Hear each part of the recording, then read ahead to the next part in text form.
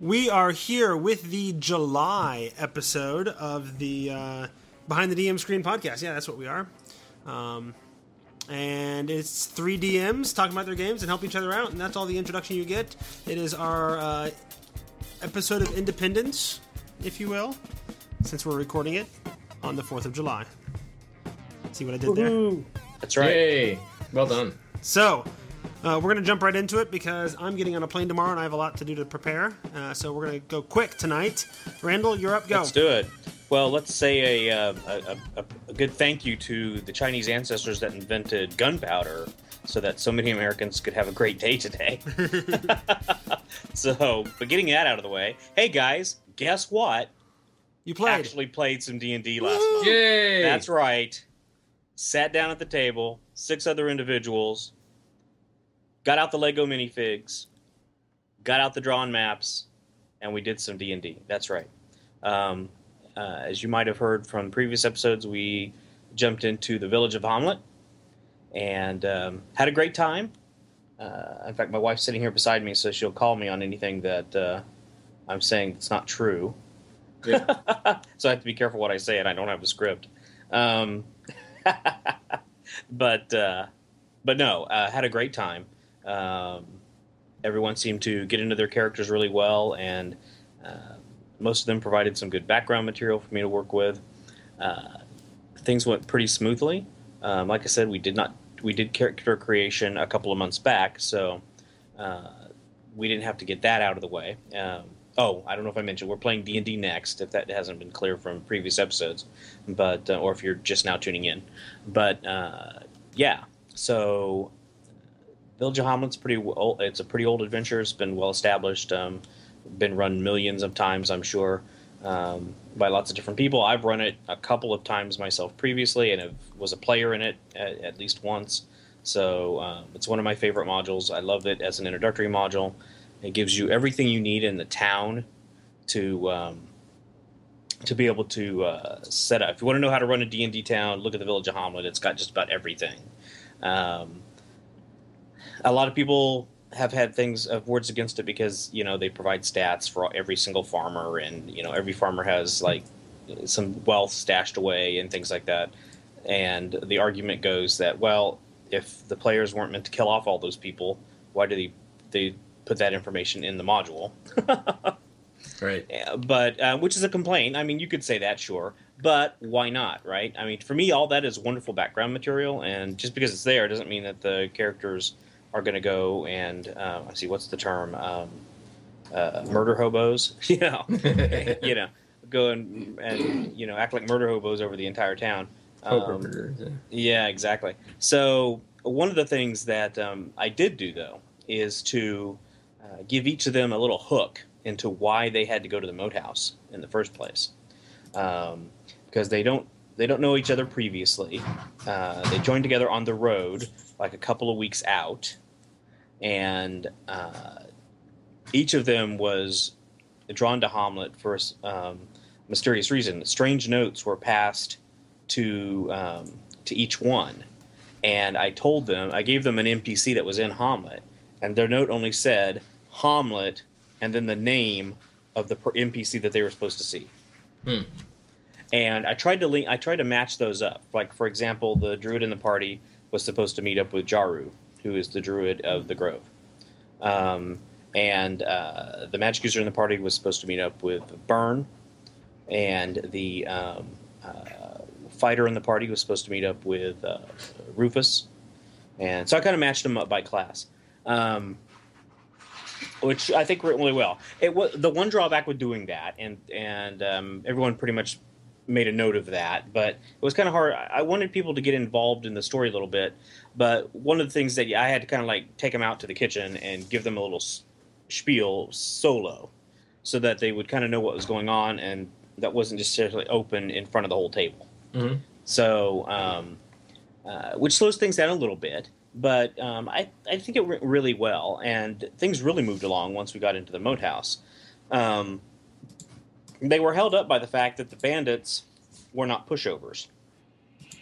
They barricaded the door immediately, and used to great effect the arrow slits Mm-hmm. that are on the outside perimeter of that open courtroom where they first go in. And of course, the party didn't make any special considerations for as far as stealth or anything like that. And at the same time, they decided to also split up. So while three of them were at the door, three of them decided to go around to see if they could find another entrance. So they walked the perimeter of the moat house, and so they were down a guy, and but they finally found the side entrance where the bandits can like slip in and out, because the bandits had decided that they were going to go ahead and leave, particularly when the party set the doors on fire. So they started to try to smoke them out, in other words. Mm-hmm. And while they were trying to smoke them out, that's when the fighter got shot with arrows, and he got knocked unconscious. Didn't kill him, but he got knocked unconscious. And so the fighter was out. So you were left with the well, who was it? It was the wizard and the ranger. Okay, the wizard and the ranger were left inside. The other remaining three, and the fighter who was unconscious, and then the other three, the rogue, the druid. You guys heard that, yeah. Sorry. And who? Oh, the monk. Yeah, he was the. Were scouting the perimeter. They kind of they eventually boxed the bandits in, and worked their way in. The druid changed into a bear, to great effect. It actually, one of the bandits actually crapped his pants because it was unexpected. What level are they? Their first level. Okay. She can turn into a bear because she chose the what was it, the Path of the Moon or whatever cool. Yeah. So she has better shape changing options, mm-hmm.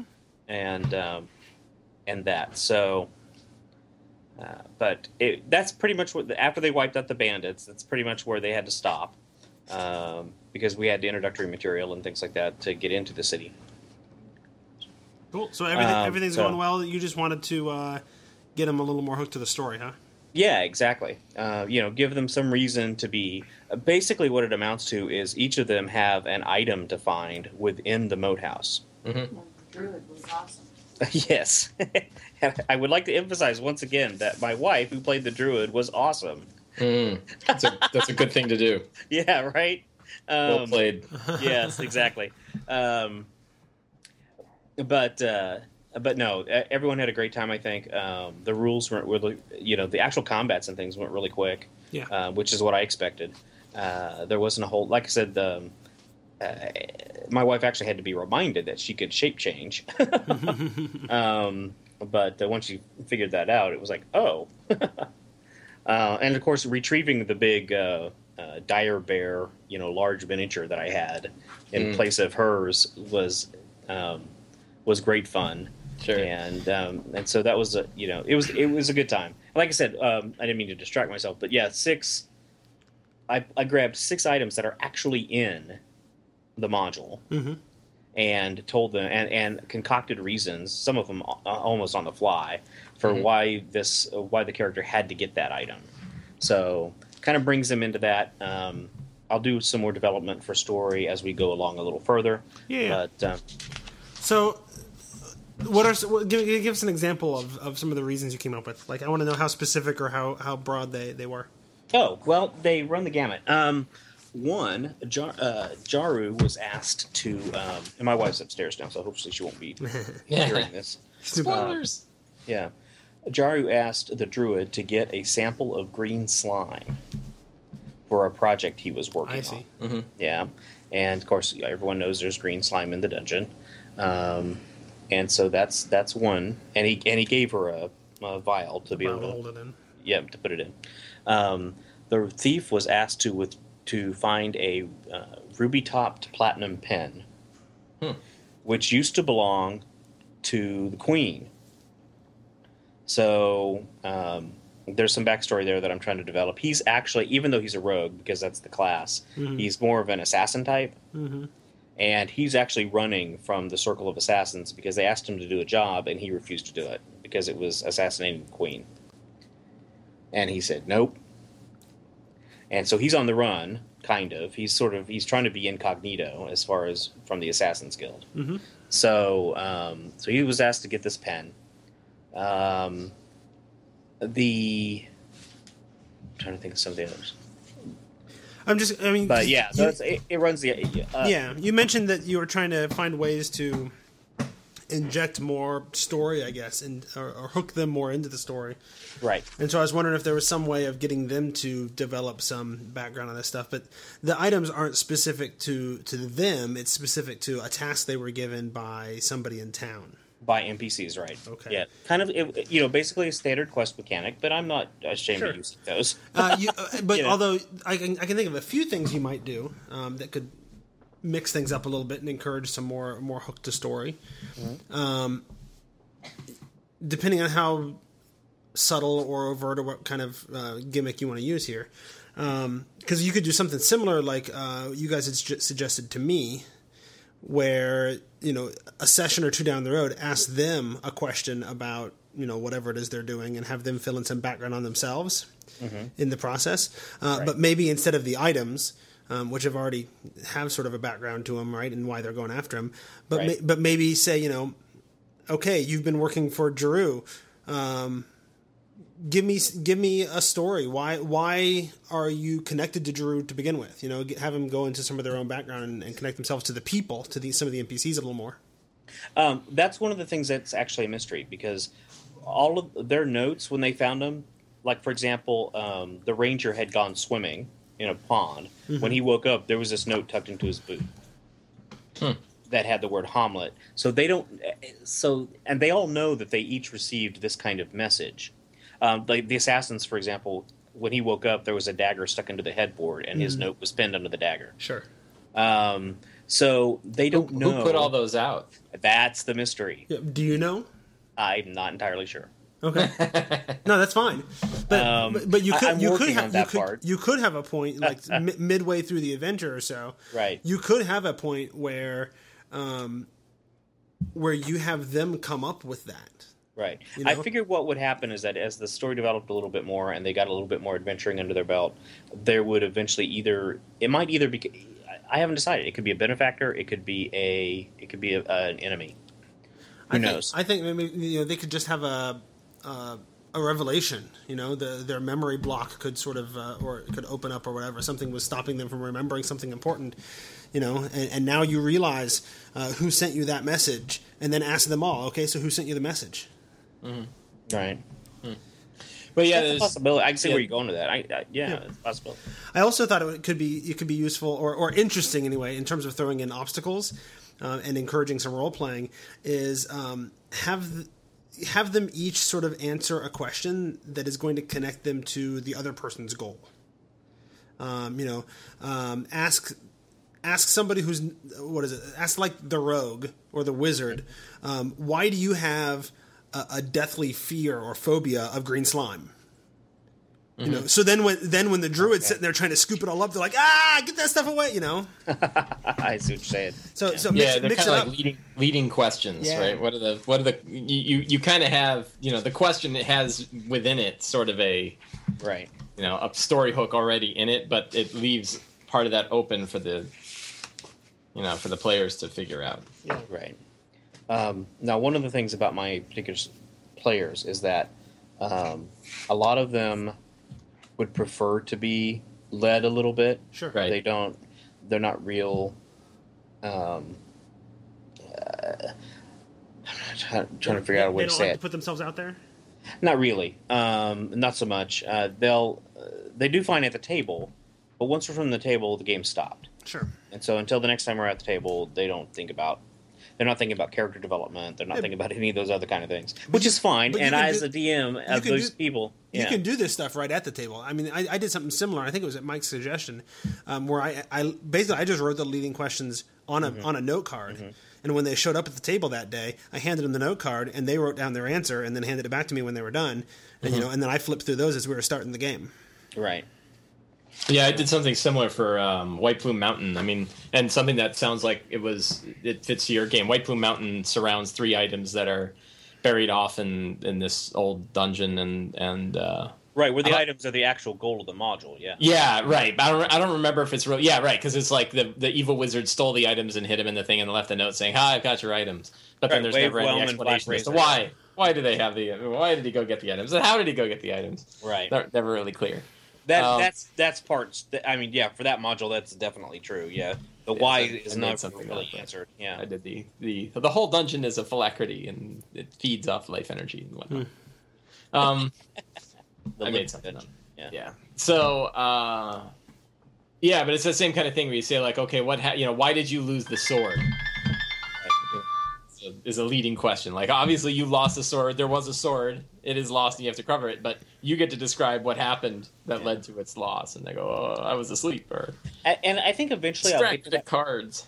And I think eventually I'll get to that development. But right now, I'm literally they're doing some questing for NPCs so that they can get some experience under their belt.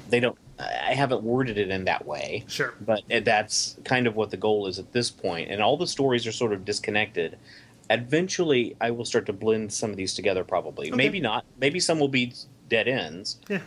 One of the things, I know my time is up, but the fighter has to retrieve, I don't know if you remember, but on the first floor, jammed behind a bookcase, is an ornate sword. It's non-magical. It's a broadsword. But it's worth some money. Well, that sword belonged to a soldier who has passed away, so someone that served under Rufus. And the wife of that soldier came to Rufus and said, can't get my husband back, but can you retrieve his sword? Sure. Right. And so they've asked, because the particular fighter that I'm talking about was in the military service, there's a connection there, and in fact he served with him. That's where I've connected that part. And cool. And so yeah, there's some of these threads a little tie together. Some might be just one-offs, and you find the thing and you're good, but maybe the other ones will eventually lead to something bigger and will guide the party to other things. So well, it sounds like you are well prepared, and yes. Speaking of being well prepared, people should go to nobleknight.com and check out our pick of the episode, Never Unprepared. Ha! Way to segue. Awesome. Yes. Never Unprepared is actually our book club book of the month. We're reading it this month of July. And it's a relatively short book about 132 pages about doing session prep, right? Getting prepared for your game and all that kind of stuff. So yeah. People should check it out. It's $18 over at nobleknight.com, and let them know that the Tome Show sent you. Noble Knight is a long-standing game store specializing in finding out-of-print games while also offering the newest great releases. Including D&D? They got it from any edition. That's right, all of them. What if I want a board game, card game, minis, or dice? Noble Knight has it all, and at a discounted price. In fact, Noble Knight has over 30,000 unique items on stock. And you can trust this Better Business Bureau accredited store with a satisfaction guarantee. Yeah, but I've bought too many things over the years. How can I justify spending even more? Good thing we're talking about Noble Knight then. They'll buy your old gaming things and offer you cash or trade, so you'll be able to keep up with all the great gaming stuff you want. Check them out at nobleknight.com. Wow, I'll go today. And be sure to tell them the Tome Show sent you. And now it's Mike. All right. Well, I haven't been playing the last couple of weeks, so it's my turn to kind of be foggy and not really remember anything about what's been going on. I do remember that the last major thing our group was doing, they were going through a haunted mansion. The party has been uncovering this evil plot throughout the city of Magnamar in the Inner Sea. This is a Pathfinder campaign set in the Inner Sea in the city of Magnamar, very urban adventure with ancient ruins underneath the city, which is one of my favorite staples in many adventures that I run. They did something very much like this last campaign too, and they noted the similarities. They found out that a bunch of this crazy sort of PCP heroin-y sort of drug that is infused with evil spirits and the souls of sacrificed prostitutes and whatnot is being shipped to this house on the outskirts of the city. And the house, they believe, has been abandoned or kind of abandoned. A guy was supposed to be upgrading it, but hadn't really been upgrading it. No one knows what happened to him. There's nothing like a nose full of prostitute soul to get a party going. Yeah, exactly. Right. Right. The stuff kept getting creepier and creepier, too. Like, it started off, it's like, oh, it's just an extract of a strange plant. And it's like, well, no, they're actually boiling people and using the boiled people with the extract. I'm like, man, this stuff gets worse and worse. But it's very valuable, extremely valuable stuff, right? So if the party's willing to sell it, then, they can make a lot of money. And most of the party's like, no, we're going to try it. Like, oh, the other thing is you can't really destroy it. Like, if you just break up the pots, it just gets in the water supply and it makes everybody crazy. So you don't want that. Like, turn an entire city into ghouls. And that's essentially what it does is when people are fed this thing, it kind of turns them into ghouls. It turns them into these, pseudo-intelligent, psychotic, murdering ghouls. So like a Dr. Jekyll, Mr. Hyde thing? No, it kind of turns them permanently into one. It puts them. The idea is if people ingest this chemical at the right rate, like too much of it, and you just sort of melt from the inside out. Okay.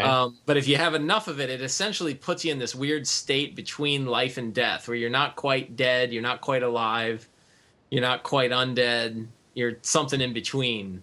Okay. And you sort of become you become sort of sexless and ravenous, and you still have some intelligence, but most of your drive is murder. Okay, I have a plot question for you then. Sure. Why would anyone take this drug? You would not take it voluntarily. No one would take it voluntarily. So, so it's like it's more like a poison. It's more like a poison. It's like a widespread poison. But, okay, so that the herb clears it up. Okay, right. The herb component of this thing was a drug. It was kind of it was kind of like pot. Pot is more like acid, right? Like you'd take it and you'd get hallucinations and you'd get high, and it was kind of fun. And the party at one point burned an entire field of this stuff, like a refined field in a cavern underneath the city. And the smoke just started coming out of the sewers. And the lower part of the city, everybody was kind of going nutty for a while. And then eventually it blew out to sea and everything got, they all got fine again. Because it was pretty abstract at that point. But it did have an effect. Awesome. Yeah. And again, that was kind of a fun thing that just sort of occurred as the party did it. Like I had no idea that was going to happen. I didn't set it up at all. But it's the super refined version of this that the guy wanted to put in the water supply so he could basically, create. I mean, he's got big plots and reasons why, but I don't know if Michelle can hear me or not. And the plots and reasons might not have been finished by the time this podcast comes out, so I'll have to be coy. But there's a reason why, like, the main villain is putting this out there. And one thing I do is I have multiple villains. I always like to have like a cabal of bad guys instead of just one. And the main bad guy that they're going after now is a guy known as this, not the Skinsaw, Father Skinsaw, he's called. Ooh. And he actually maintained more of his intelligence than most when ingesting this stuff. And there's a whole kind of, transformation that he made, but he's kind of bigger and more powerful than the normal ones. But he is still himself a pawn in a larger game, where he's kind of being manipulated by somebody who is only referred to with the infinity sign as his signature. And the players have discovered numerous written artifacts that have this signature on it. So they've already defeated like one of the three main villains. They're kind of on their way to the second of the three, and I don't know if they'll even ever run into the third or not. Like the third one is really smart, and the idea that he would ever put himself in a position to be, killed by adventurers is not likely. He has an agent who very likely will be named Ash. But he himself is he's known as the Forever Man, and he's got plots that have gone on forever, and he doesn't put himself in a position to get nabbed up. He's Moriarty. Yeah, he's very much a Moriarty character, and he has a few different plots that are going on himself, a few different motivations that he's got. But he's not the one with the infinity symbol, right? He is the one with the infinity symbol. Oh, he is, okay. Because that sounds like the symbol for Ioun, isn't it? I don't know. I can't remember. Yeah, but this is set in a totally different world, so who knows? Oh, okay.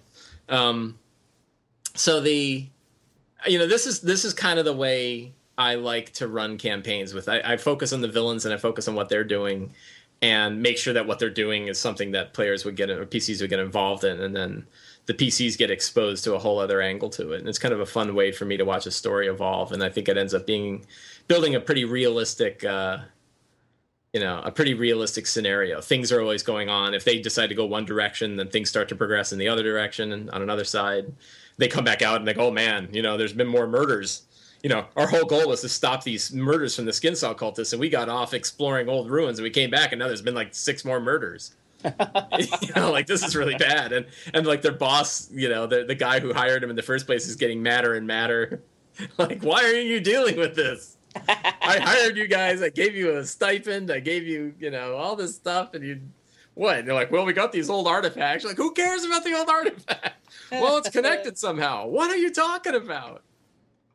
You're talking about connected stuff, and there's dead women hung up outside of our hall. What are you doing? So that's kind of fun. The evolving storylines. The other thing I've been doing recently, and I wrote a Sly Flourish article about this, is handouts. And writing handouts as a way to do game prep. So that, instead of kind of sitting down and outlining a story or outlining kind of the next adventure, I'll write it from the point of view of the bad guys as like a journal entry or as a letter that they're sending from one villain to another. And it kind of outlines the locations that are going to be a big deal. It outlines the plots that are going on. It identifies the main villains. And that kind of generates the story, the web of the story that the PCs will kind of get tangled up in. And it's a handout that the players will eventually get. So the players then have this clear, like, here are these 3 places that we have to worry about. Here are these 3 bad guys that we should be paying attention to. And here are these 3 story seeds that, are these 3 things that we need to stop before they happen. But it's written from an in-game perspective. So it serves multiple purposes. Like it helps me prepare, right? Like, this is how I can think about what's been going on in the game. It helps the players have an idea of the boundaries of the sandbox they're swimming in. That's a terrible mixed metaphor. And it also creates this kind of fun handout, right? Like a physical prop that the players will kind of enjoy beyond just, How long does it take you to do that? Not long. Probably, when I set it up, maybe 15 minutes. If I'm only doing one, like I did one that probably took an hour. And what I did for that one, this is the Haunted Mansion that they've been going through. I realized I did one night of adventure. I didn't know they were going there, so I didn't have anything prepared. And they did it, and I realized like there's this whole kind of background story to this Haunted Mansion that they're in that they're not going to understand. Like, there's all these weird haunted things that are going on, but they don't know why it was haunted, and they don't get any of the background that made it haunted. So I said, I've got to give this to them. So what I did is I wrote like a big long journal entry that was like maybe 8 or 10 paragraphs, 12 paragraphs maybe, of 2 or 3 sentences each. That was written from the guy who's the new young caretaker of this mansion. And it starts off with like, I came from the other world. My parents are dead, and I inherited the legacy, and I want to make this a good mansion again.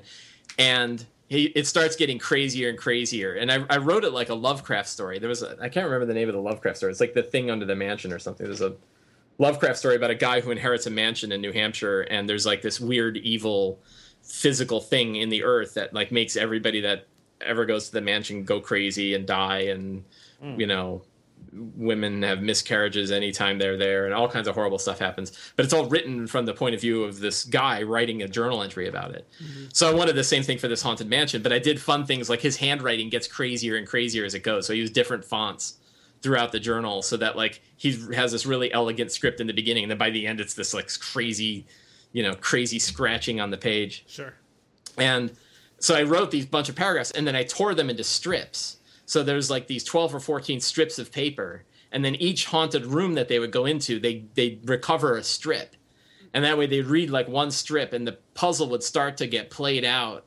So they didn't have to read like 2 pages of stuff because nobody cares. Sure. They're only reading 3 sentences at a time, and then they could digest those 3 sentences before they got the next 3 sentences. Did you give it to him in order, or did you sort of randomize it? I did give it to him in order. Okay. Yeah, and it was one of those where it's like it kind of didn't matter what room they went into, they always got the next one. Sure. But that's okay, like nobody noticed until now.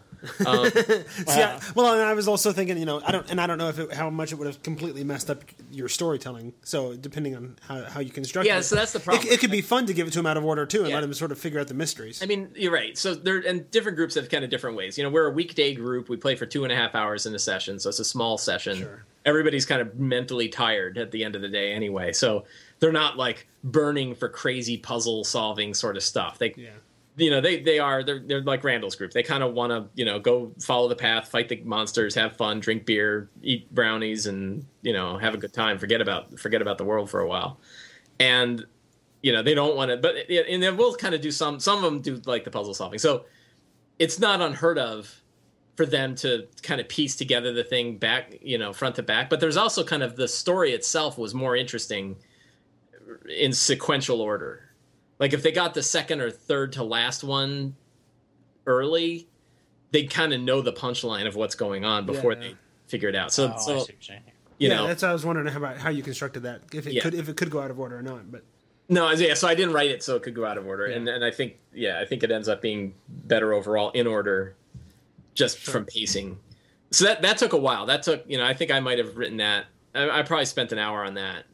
Yeah. And that wasn't really as much. I mean, that still had some element of helping me outline the story because, like, this guy, as he's going crazier and crazier and crazier, he meets the Forever Man, and he's this murderous, like, this crazy Jack the Ripper murderer kind of guy, and he's in his like secret little cave lair where this ancient artifact is whispering to him and telling him wonderful and horrible things. And then this old guy shows up out of nowhere and he's like, I'm just going to rip this guy into pieces. And the old guy's like, look, I know who you are and I know what you're doing.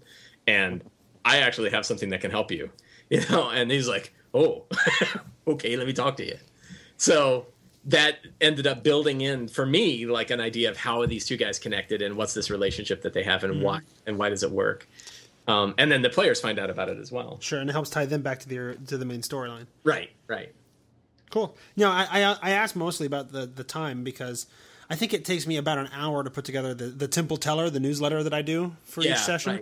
Right. I think it takes me about an hour to put that together, and I feel like I need to do a lot of handouts because the adventure I'm running references a lot of, you can find a letter, it kind of has this information, right? Or this, that, and whatever, and I feel like doing that would be a really good idea. I just don't know how much more time I can.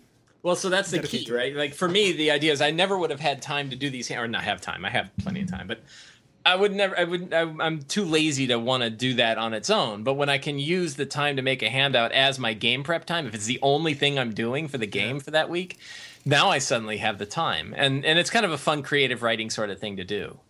So I don't know that I would do it, and I haven't really done it when I didn't need to, but when I use it as game prep, now suddenly it's like, oh, well, this is really kind of interesting and fun because I'm getting a lot out of it. Like I'm getting a lot out of it writing it because it helps me think about how this stuff makes sense. And I know that I'm going to hand something out that's going to be kind of fun for the players. Yeah, absolutely.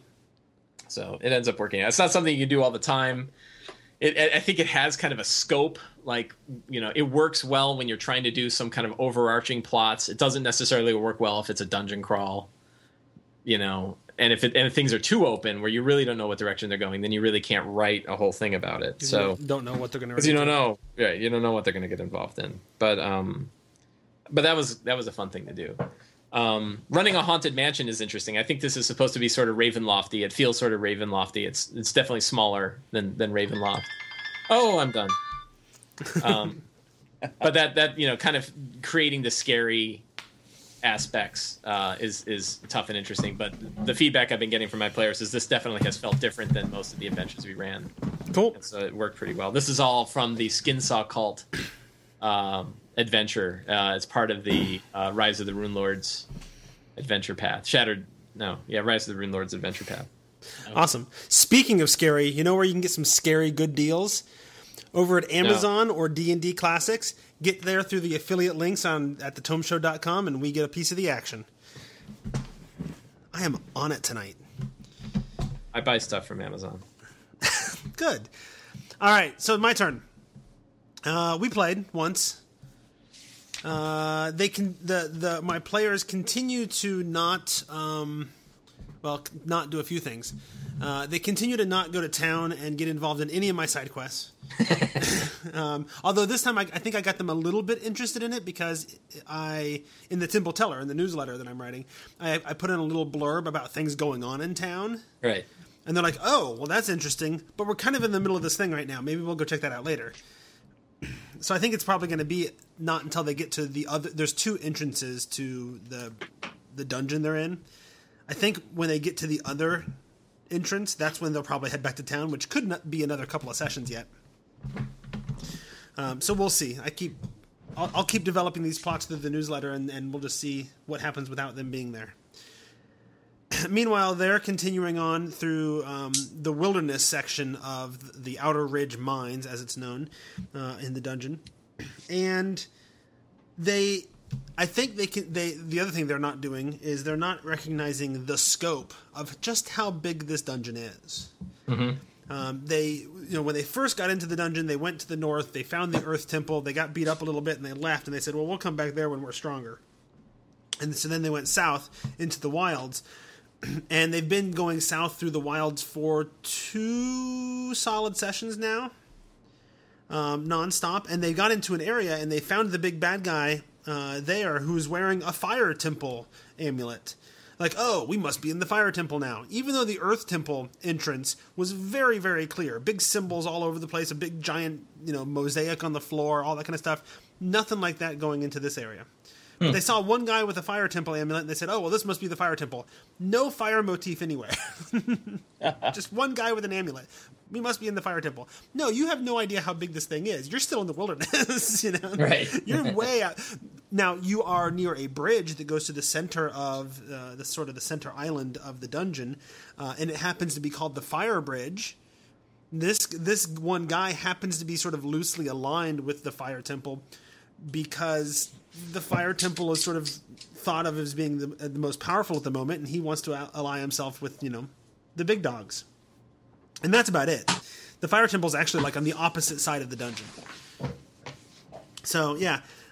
They're in a slightly more civilized section now. It's actually guarded and all that, although they've wiped out most of the guards. They did some fun stuff where once they got in, they've been dressing as cultists to sort of throw people off. So they walk into a room and it's a wizard's lab, and there's 2 wizards in there working. They're like, oh, sorry, we're just looking for something else or whatever, and they walked out. and then after they walk out, I'm reading. I just sort of skim through the section a little bit more on the wizards, and like, oh, it specifically says these wizards know everybody who's supposed to be here, right. Like by face. They make it a point to learn who is and is not supposed to be around, and they're not gonna just let these guys walk out. They're not gonna be bluffed by this, and it wasn't a very good bluff anyway. So the party leaves. They sneak out another door and go to the leader, pull him into the throne room. Now I've just taken 3 encounters worth of stuff and stuck him into one room. So then the party finally gets down there and it's like, and super hard fight. Right, which is good because challenging the players in a big fight like that in Next has been a bit of a challenge. I think once we have rules for what do they call it in that Legends of Lore article, like legendary creatures, so I can make bosses and whatever.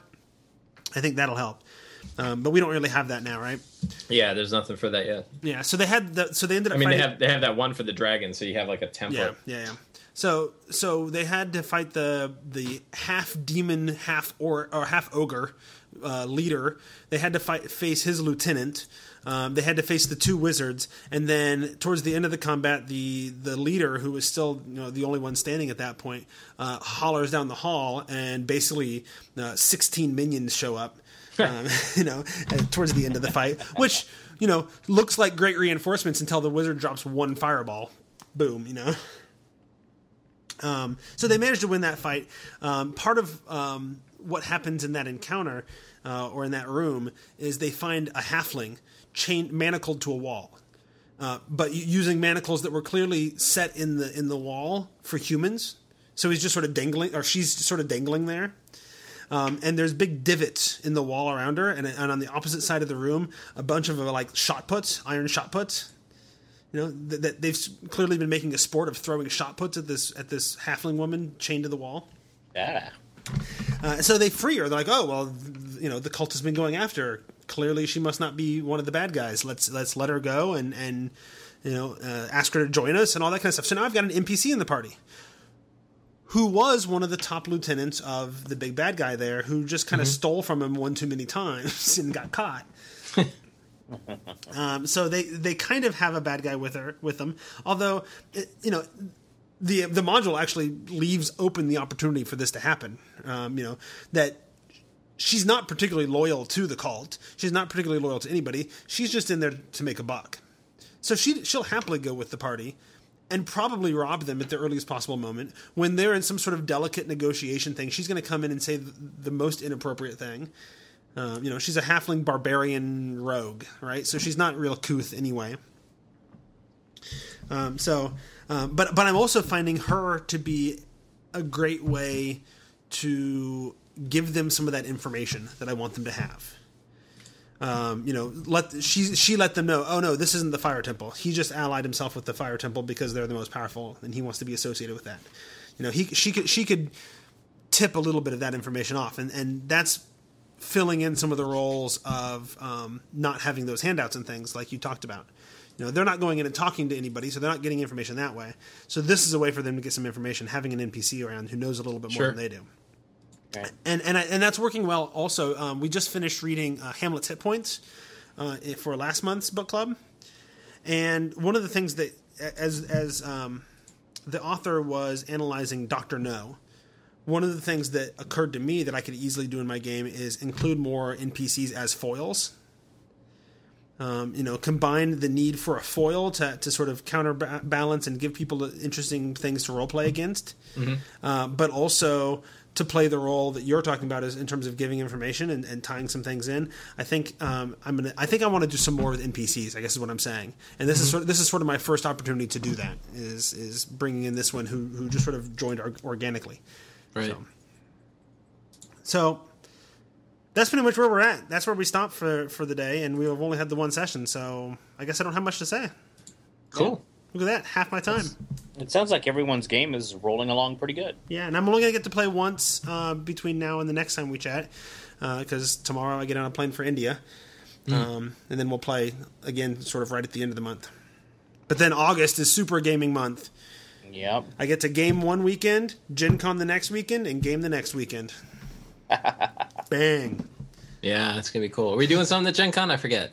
We said we don't have anything official planned up, but we said that we could, you know, grab a table in the middle of the D&D room and yeah, that'd be cool. Something with the background of dice rolling and people cheering. Yeah. Or maybe just one of our hotel rooms where it's quiet. Sure. One of the lobbies somewhere. Yep. I'll have my mic and stuff because I'll be recording all the WotC stuff and all the Kobold Publishing stuff. Cool. So. Oh, yeah, that's right. All right. Well, there's me with 6 minutes to spare. But that's good. We have 6 minutes to spare because we had a Twitter question. Oh, that's right. We had a question from Twitter. Frank reached out to us, Frank T, and he asked a question. Thank you, Frank T. That's right. And he has a question that I'm going to probably lay at the feet of the great and mighty Mike Shea more than anybody, although, Randall, you've got some experience in this as well. Okay. And I think I could, I'm not qualified, but I'll speak to this also. He wants to know about when you're prepping or writing or designing for yourself versus for publication. How is it How is it different? Very. That's totally different. Yeah, totally different. That's where I was going to go to, but yeah. Because Mike, I'll let you finish up because you'll probably have much more to say. You're more experienced on No, this. go ahead. You go first. So I'll go first, and then I'll let you follow up because you'll have more to say. My only comment is that basically the stuff that you design for yourself basically sucks, and it's not suitable for publication. When you're writing for a publication, they have specific goals and needs in mind, and you're writing to those very specific things. Yeah. You can pitch ideas, but most of the time, if those ideas aren't anywhere in alignment with what they want, it's not going to go. So you've got to write in such a way that it will match what, how they do their stuff. And I think I don't know that I would go so far as to say that your stuff sucks. Well, I would say when I design, for example, for my own games, I'm designing to a very specific niche, though, right? And if it was part of the larger system, it could completely unbalance everything because now this thing exists in the world, right? Right. But when it's just for my game, I can control. There's one opportunity to get this feat, or one opportunity to pick up this item, or this is the only one of these creatures that exists. And so if it's unbalancing to the larger system, that's okay because it fits the niche and the need that I have at that time. Right. And then I can make up the rest of the rules. And if it didn't quite work out okay, that's okay. I'll make it work at the table, which you can't do that when you're writing for publication, right? Mm-hmm. Yeah, that's true.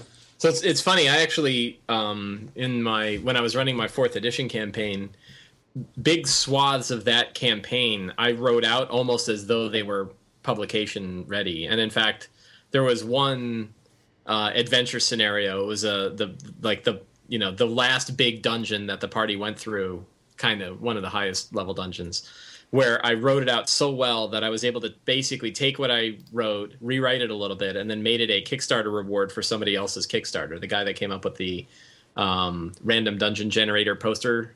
Oh yeah. Oh right, yeah. Yeah, so it was a Kickstarter reward for that. It was I forget what it was called, but it was a Temple of the Crypt Things or something like that. And it's Priests of Orcus would use it as a ritualistic ground to determine whether or not you could be a high priest of Orcus. You had to get through these trials, and it had all kinds of different trials, sacrificing solars and stuff. Cool. That was a rare exception, and I certainly don't do that level of writing now for any adventure that I am running myself. Randall's right that I wouldn't go so far as to say that what you do for your game sucks, because it's actually perfect for your game. Right. Yeah. It's just not useful at all to anybody else. I should clarify that. I mean, I didn't mean and I'm in sure that that's fashion. kind of what you meant. Yeah, right, exactly. I meant more not suitable for the general not suitable public. for publication. Yeah, right. And I mean, I'm not going to take a 3x5 card that I would jot right. three, and try to three pitch words that down. into an idea, right? And I was like, what the hell does that mean? What do you mean? Here, Watsy, I filled out this 3x5 card. Publish an adventure. Yeah, right. And a lot of that is because you don't need nearly as much. Like it's all it's all in your head. So you're just writing stuff down that's not in your head. I think this touches on the whole problem I have with published adventures already, which is that if a published adventure is written from point A to point Z, you're really not making it the kind of thing that a DM can turn into their own thing. It's still not built like a toolkit of ideas for them to be able to generate their own adventure, which is why a lot of DMs I don't think use published adventures. I think a lot of them build their own game worlds and run their own adventures in those game worlds, and they might just steal ideas from stuff, which adventure publishers are more than happy to have happen. But you're also right that, depending on what you're writing it for, if you're writing for WotC, for example, and Jeff, I think I've actually never written anything for WotC that they didn't ask me to write. Mm-hmm. So I never actually sat down and said, here's this adventure idea that I have, and I'm going to pitch it to WotC and they're going to buy it. They've come to me and say, hey, we want to do this kill the wizard, thing. And here's the general outline. You fill it in. And so that was really work where, contract work, right? Where I didn't, I already knew who the wizard was and that he was going to have to be killed before I ever even accepted the job. So I was writing to their specifications, not to, my group. And that's a big difference. Mm-hmm. But you also have to write an adventure. And I talked to Kim Mohan about this last Gen Con.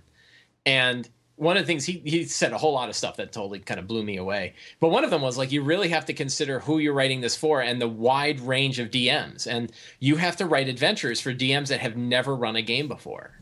It has to be, written to the level of somebody who can, run this without really understanding the rules of the game yet and might never have sat down with a group and been able to run it, as well as writing something that's useful for somebody who's run 1,000 games. Mm-hmm. Right. And that's hard to do. And even Wizards is completely changing how they're thinking about writing adventures. If you look at, if you look at Vault of the Dracolich and compare it to Keep of the Shadowfell, they're radically different in how they approach the idea of writing an adventure. Sure.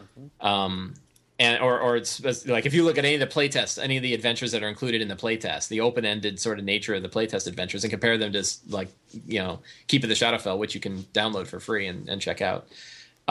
They're radically different in how they approach the adventure. They're generally much more open-ended now than they used to be.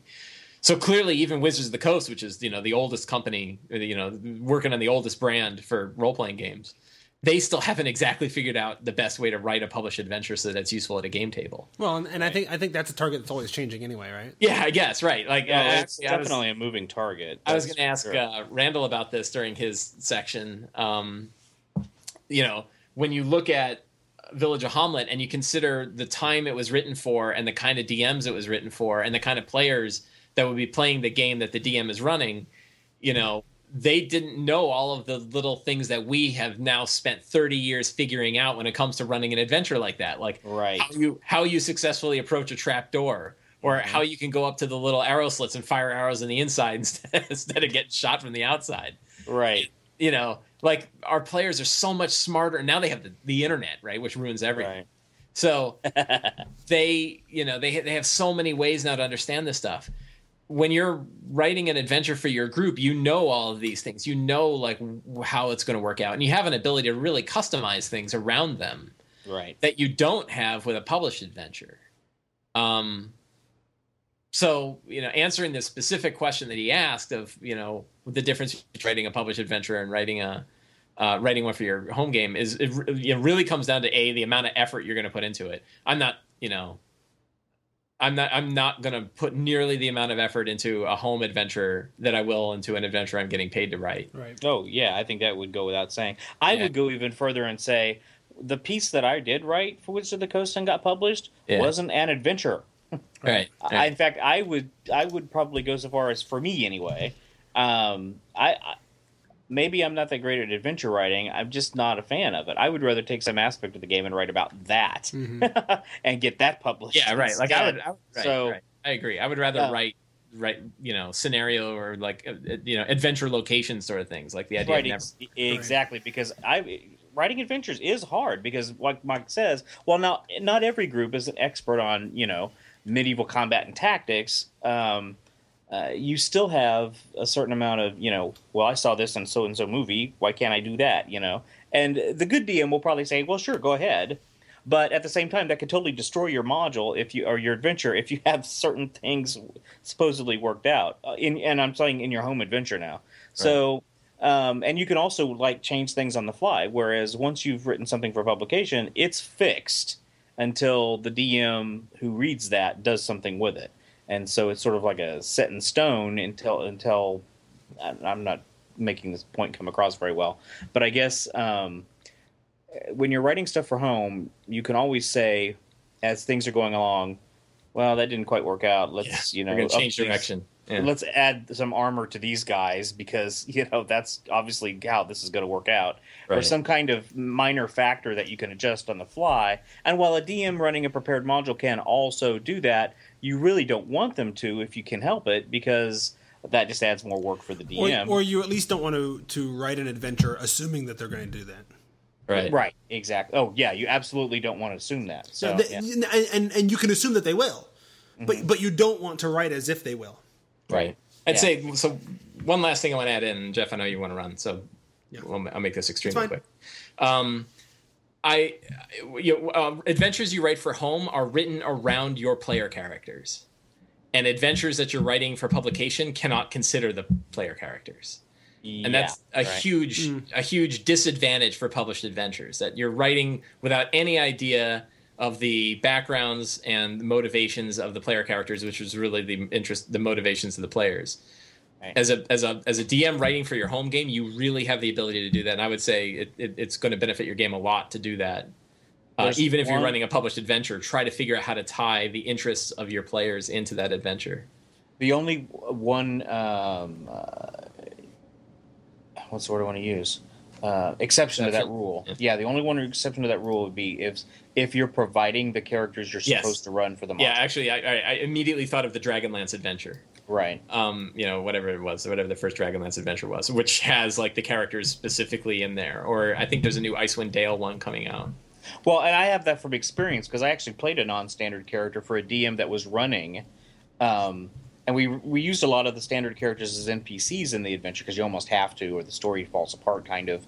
But he had to work to fit my bard character in. Yeah, right. Because that's how because there was no bards in that particular adventure. So yeah, and I'd still say that the disadvantage of that is now your players aren't necessarily tied to those PCs because they didn't make them. Right. It's really not theirs, and so that's a major advantage for home games. Mm-hmm. And a major reason why I think we should generally be focusing on adventure locations and modular information, providing that to players rather than providing, step-by-step adventures. Yeah, I agree. That's my opinion, and I think I'd agree with that. Anyway. All right, cool. I think that's that was a great question. Good topic of conversation there. And with that, we're going to let it go. So that's the end of this episode, and we'll be back next month. And thank you to our sponsor, Noble Knight Games. Thank you to you guys for using our Amazon affiliate link and the D&D Classics affiliate link. And thanks to my co-hosts. Thank you. You're welcome. I hope that when you listen to this podcast, you have all your fingers and toes. So I hope you had a safe 4th of July. Yes. Yeah, I got to go light some fireworks. Although this probably won't come out until after I get back from India, so it'll probably be a few weeks after. Namaste. Well, I hope you are back and happy. Yes, I also hope I am back and happy. Safe. By the time this comes out, you will be back and everything will have gone splendidly. So how was your trip? It was fantastic. Oh my gosh, you can't believe the stuff I saw. Excellent. Awesome. And if this never comes out, that means the trip wasn't so good. Say something. Give yourself some advice. Give myself some advice. This is your chance to talk to you after you've come back from India. What do you have to say to yourself? Get more rest. Yeah. Good thought. That's you lowballed that one. That's a safe one. That's a safe. All right. Goodbye, everybody. Bye-bye.